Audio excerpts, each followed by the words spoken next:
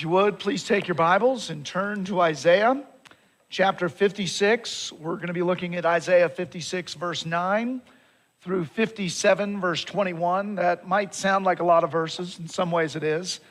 It's basically chapter 57 plus the final 4 verses, I believe, of chapter 56. And if you don't have a Bible with you this morning, the inside cover of the bulletin has a copy of our passage. You can find it a couple other places as well. With that, let's get to our reading of God's Word. Hear now the reading of God's holy, holy, inerrant, and inspired Word. Isaiah 56, verse 9. All you beasts of the field, come to devour. All you beasts in the forests, his watchmen are blind, they are without knowledge. They are silent dogs, they cannot bark, dreaming, lying down, loving to slumber. The dogs have a mighty appetite, they never have enough, but they are shepherds who have no understanding. They have all turned to their own way, each to his own gain, one and all.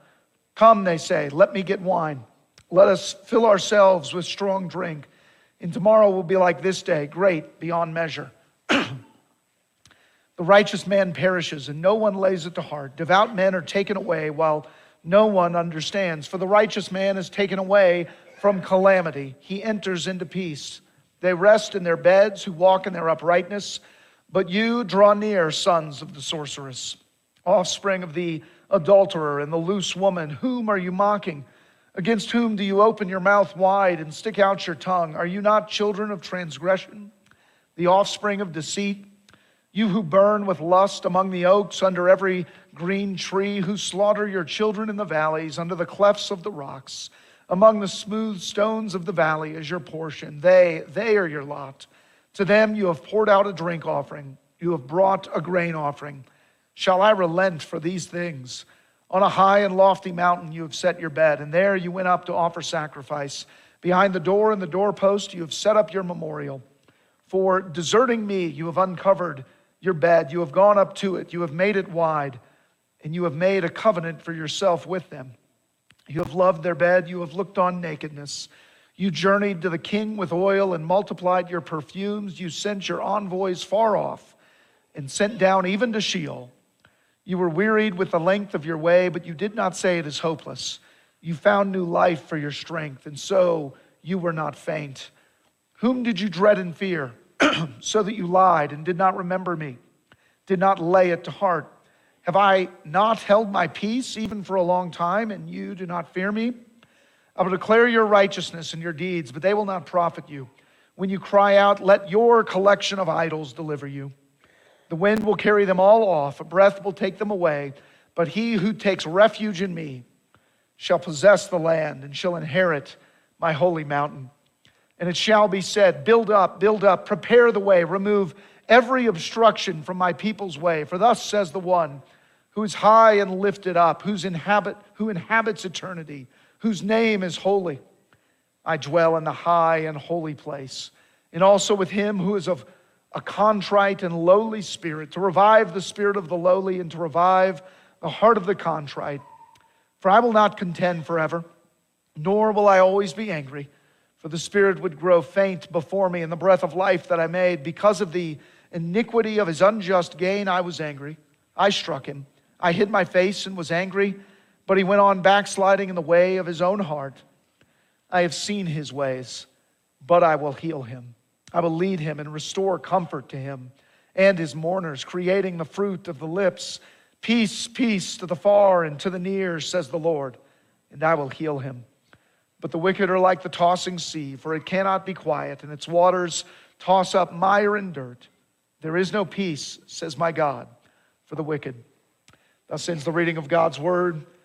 Grass withers, the flower fades, but the word of our God will stand forever. Let's ask his blessing as we consider his word this morning. Let's pray.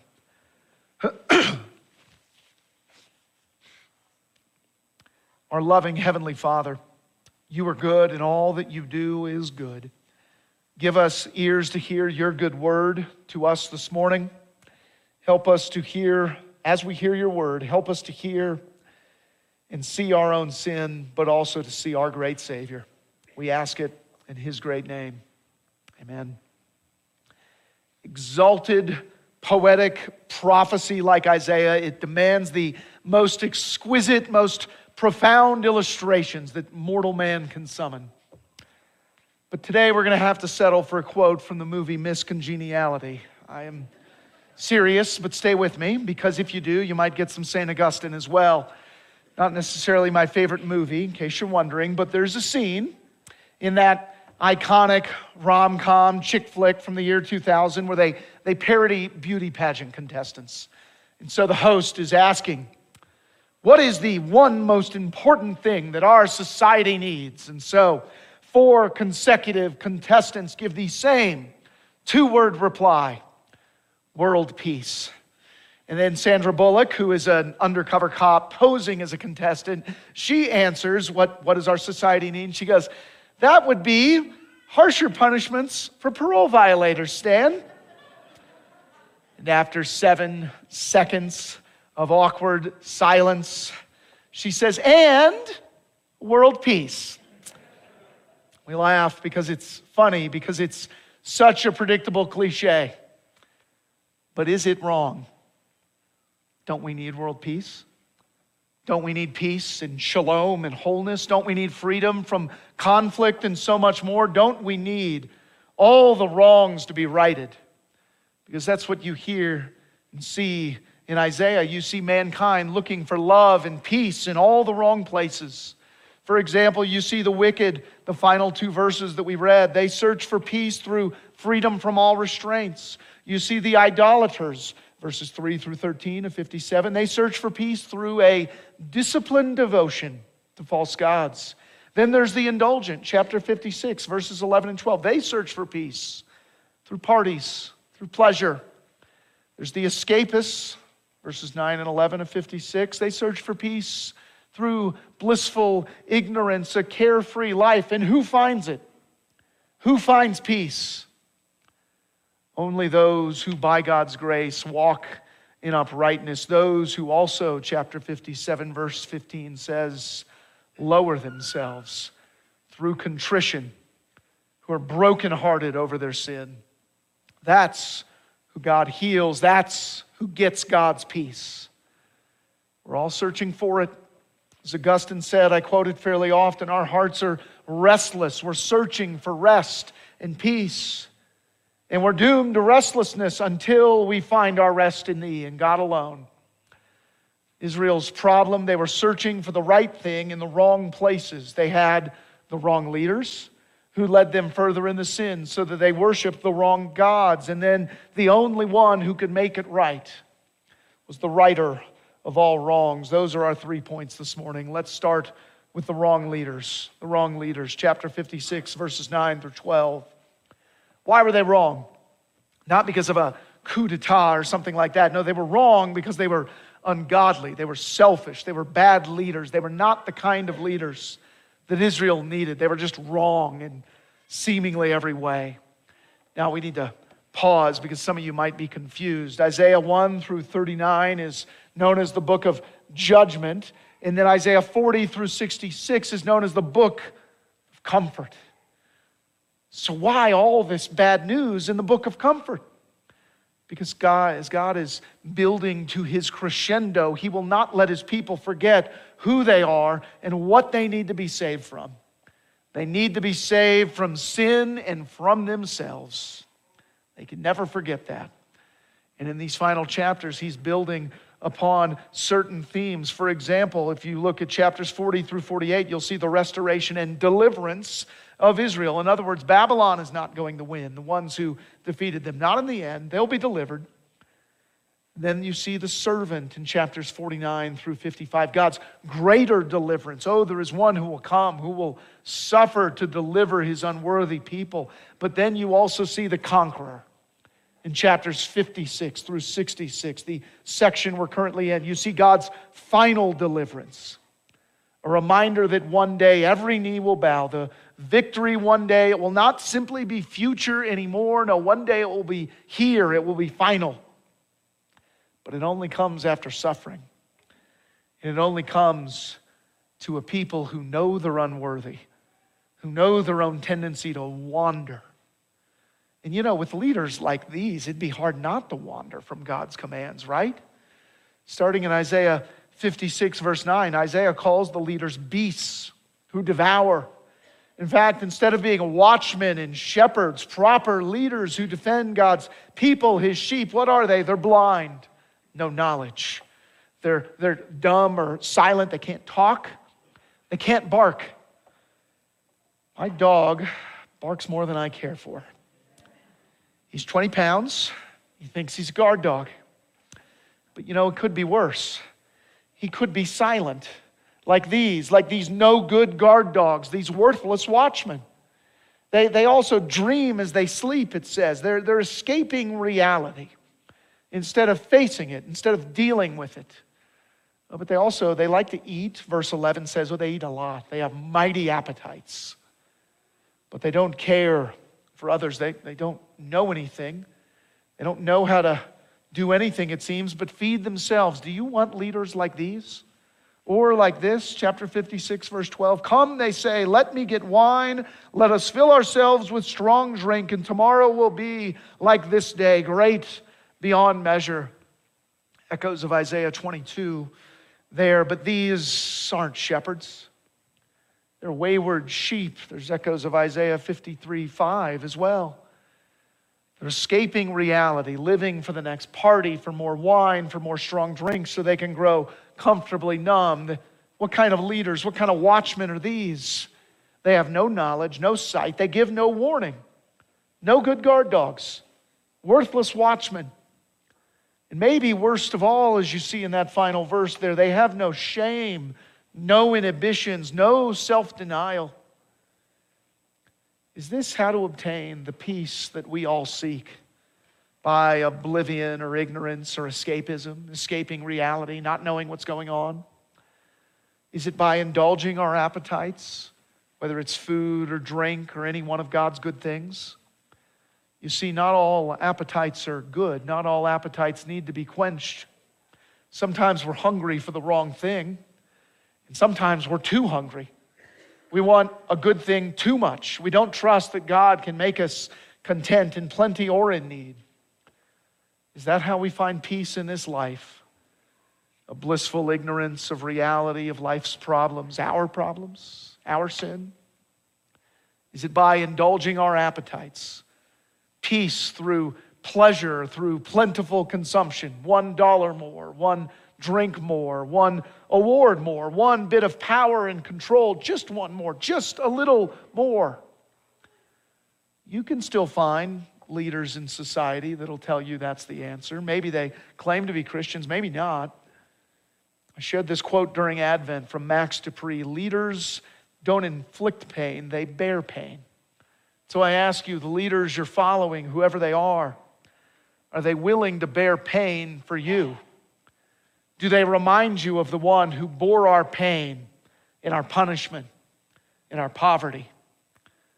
If not, it may be time to follow new leaders. But Israel as a whole, she didn't have that much self-awareness. So she followed her leaders. She followed them downward into further sin, more debased, more entangling, more ensnaring, enslaving sins. In short, they began to worship the wrong gods, and that's our next point. The wrong gods, chapter 57, verses 1 through 13. And yes, I meant to capitalize it that way in the bulletin because we're not talking about the living and true capital G God, now are we? No. The first two verses actually talk here about the righteous and the strange comfort they have. Commentators speculate that what's going on in this section, it fits the reign of King Manasseh, an evil king. Time when many, especially many righteous, were killed.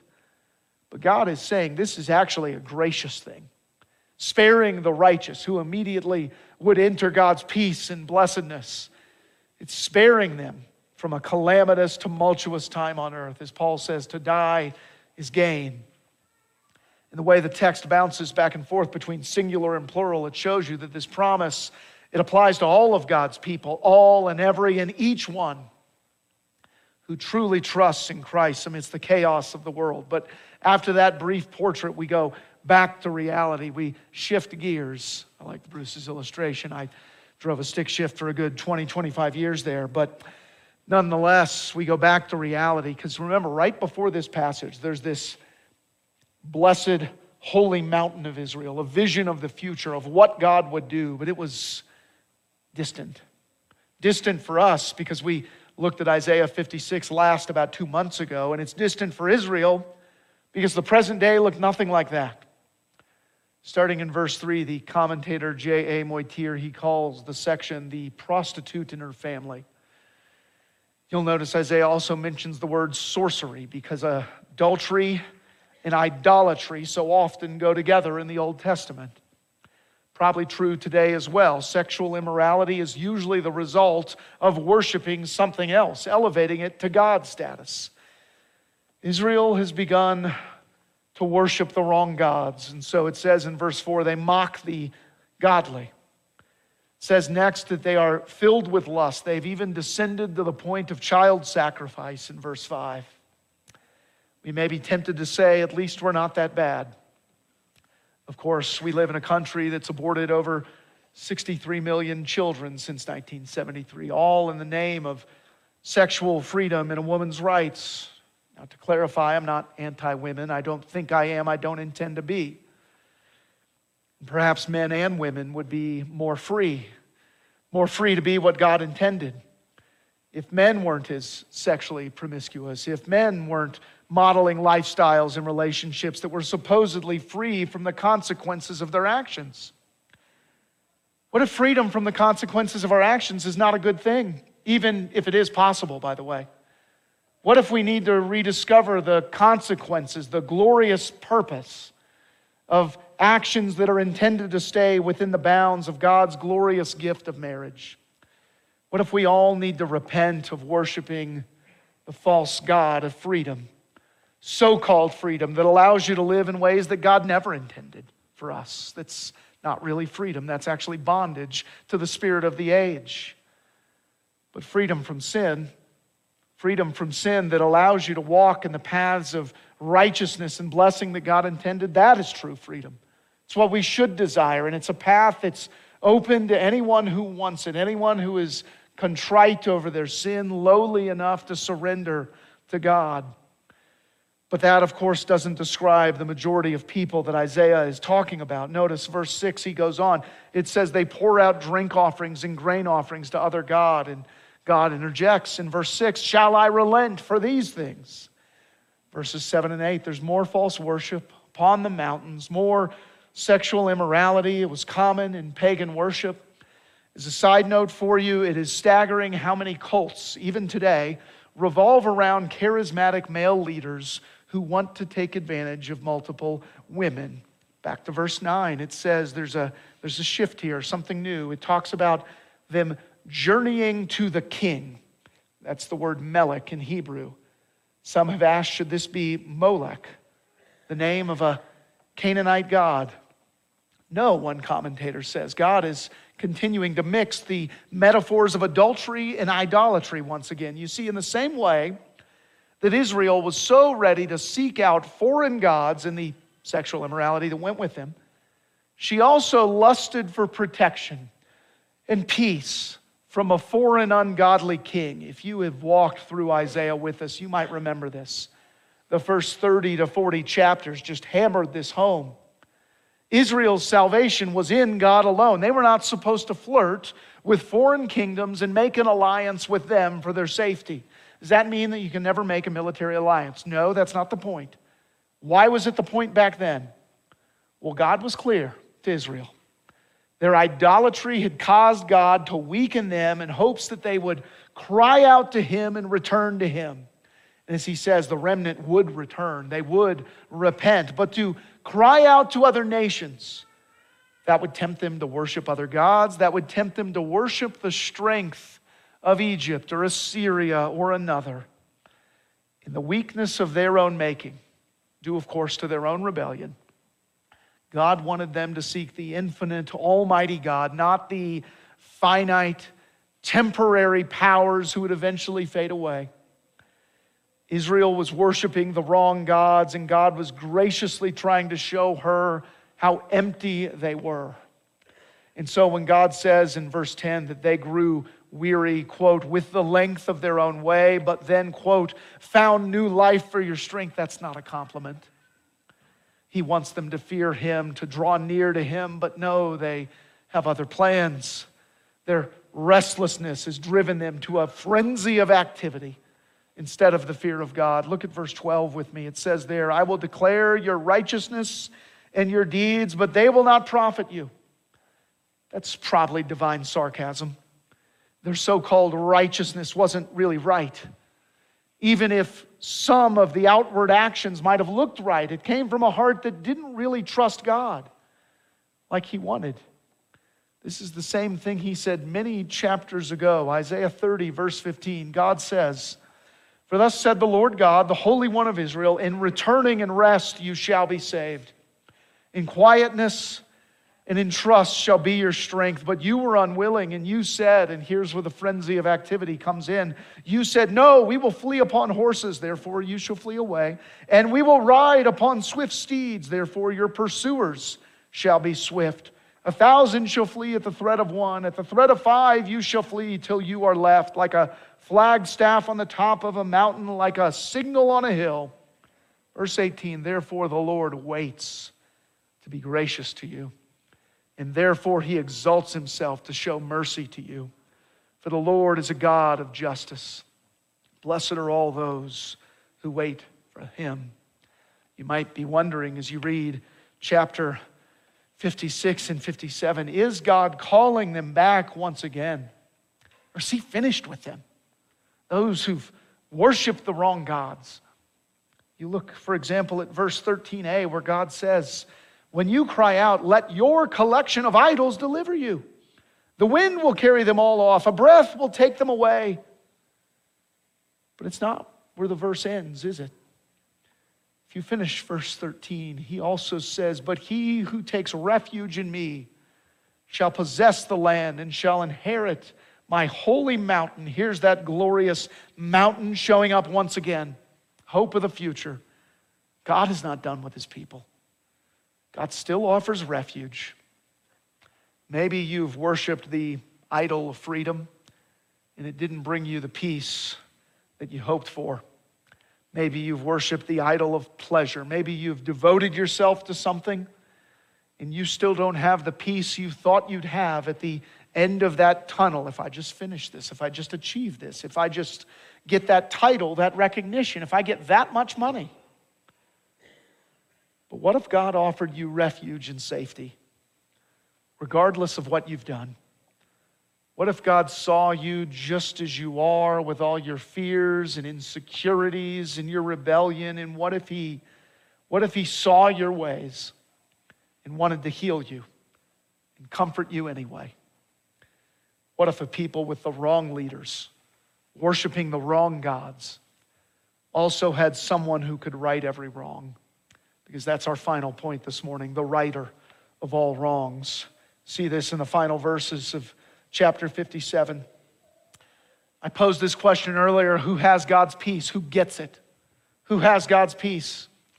Is it beauty pageant contestants? Is it athletes and movie stars, Tom Brady, Tom Cruise? Is it the deserving, the high and mighty and the celebrated? Is it the ones who grab life by the horns?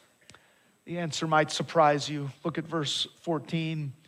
And it shall be said, build up, prepare the way, remove every obstruction from my people's way. This is John the Baptist type language here. Remove the obstacles, remove the roadblocks, prepare the way, make it straight, let the king come and reign and make things right. It goes on, verse 15, for thus says the one who is high and lifted up, who inhabits eternity, whose name is holy. I dwell in the high and holy place, and also with him who is of a contrite and lowly spirit, to revive the spirit of the lowly and to revive the heart of the contrite. He's high. He's mighty. Isaiah learned that well, didn't he? All the way back in chapter 6, Isaiah knew that he did not deserve to be in the presence of a mighty and holy God, but he also saw that God graciously atoned for his sin. He purified him He purified his lips, the very sin that separated him from a holy God. God, you could say, condescended to Isaiah in his time of need. Love came down to the lowly, to the one who said, woe is me, I am undone, I am unclean. To the one who was contrite and remorseful over his sin. God revived his heart so that Isaiah could go and he could preach to the remnant, to the weary ones who wanted what the world could not offer them. Yes, God is high and holy and awesome and dreadful, but it also says that he who dwells in the heavens, he also dwells with you. If you have a heart that's broken over your sin. If you look at Psalm 51, verses 16 and 17, it says this, for you will not delight in sacrifice, or I would give it. You will not be pleased with a burnt offering. The sacrifices of God are a broken spirit, a broken and contrite heart, O God, you will not despise.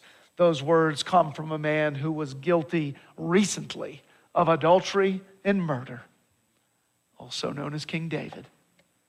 Of course, he was also a man who knew that he had blown it, that he had forfeited every right he might have had. And he knew that he served a gracious God who loved repentance, who loved those who turn from sin and turn to their Savior. This is a pretty heavy passage, so I think it's time for another movie illustration. Indiana Jones and the Last Crusade, the last Indiana Jones movie, because that one with aliens never happened. Can I get an amen? Sean Connery, Indiana Jones' father. He's been shot by the Nazis. He's not dead, but he's dying. So Indiana Jones is to find the Holy Grail to heal his father. He has to pass through this labyrinth that's already killed at least one Nazi soldier, and he has a clue. He has a clue of how he can pass through it, but he doesn't understand the clue. This clue that came from the infamous Grail diary that took him and his father years to research the clue.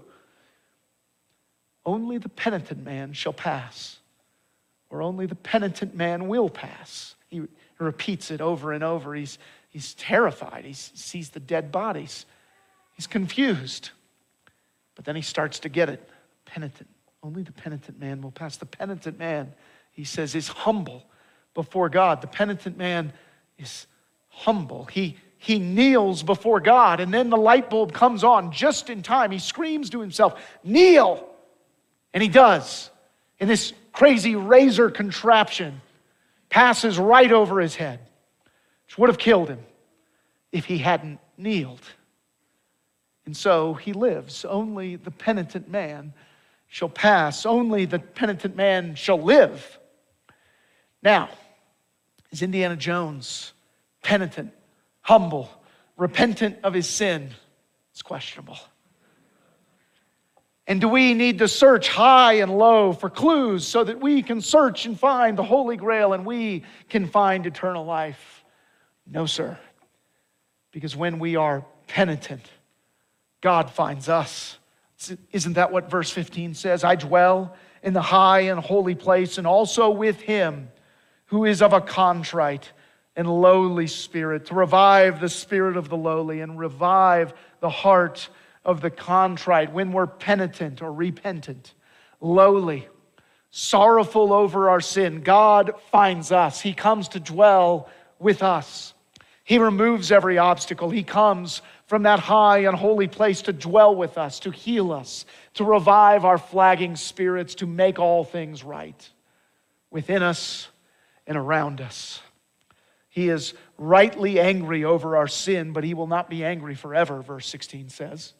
Even in Israel's day, when they did horrible things, when he struck them with suffering, when they kept on backsliding, even then he was not angry forever. Even though he knew all of their ways, all of their wandering tendencies. Verse 18, I have seen his ways, but I will heal him.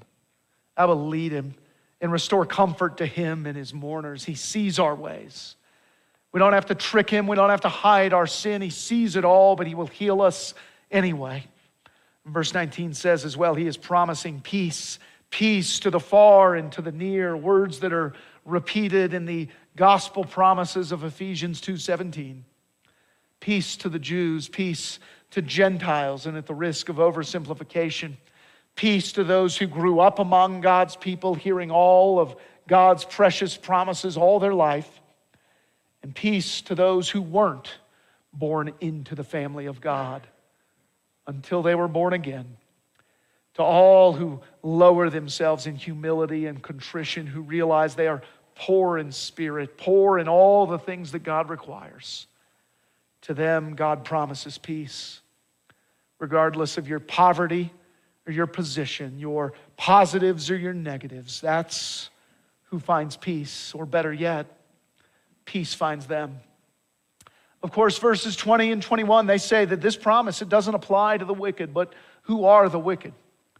Those whose lives are characterized by wicked actions and who never repent, who never seek God's forgiveness. Am I wicked? Is that a question you're asking this morning? Because on one level you are. We all are. We are all dead in our sins and transgressions, Ephesians 2 says. It says we were, and some of us still are. But whether you're wicked or not, it's not a question of arithmetic. Do my wicked deeds outweigh my good ones, or vice versa? No, it's a question of refuge. Where is your refuge? Where is your place of safety and peace? Oh, there are 1,000 possible shelters, refuges in this world. But if your refuge is in God alone, in the grace that He offers to lowly and broken sinners, then you won't be called wicked anymore, not by Him. You'll be called one of His children, whom He promises to pity and protect, regardless of your wicked past. Verse 18 says, I have seen His ways, but I will heal him. I will lead him and restore comfort to him and his mourners, creating the fruit of the lips. Peace, peace to the far and to the near, says the Lord, and I will heal him. Only the penitent man finds peace. So come, be found in Him. Turn from your sin. Turn to the Savior. Turn your eyes upon Jesus. Let His peace find you and let Him heal you. Let's pray. Heavenly Father, You're good and what You do is good. Your word, Your gospel promise to us is good. It's better than anything else we can find anywhere. So be with us. Give us the ears to hear all of Your precious promises. Give us soft, pliable hearts that we might not be stubborn and hard-hearted, but that we might be broken and ready to be put back together by our Maker. Help us taste and see that all You do for us is good. We pray it in Jesus' great name. Amen.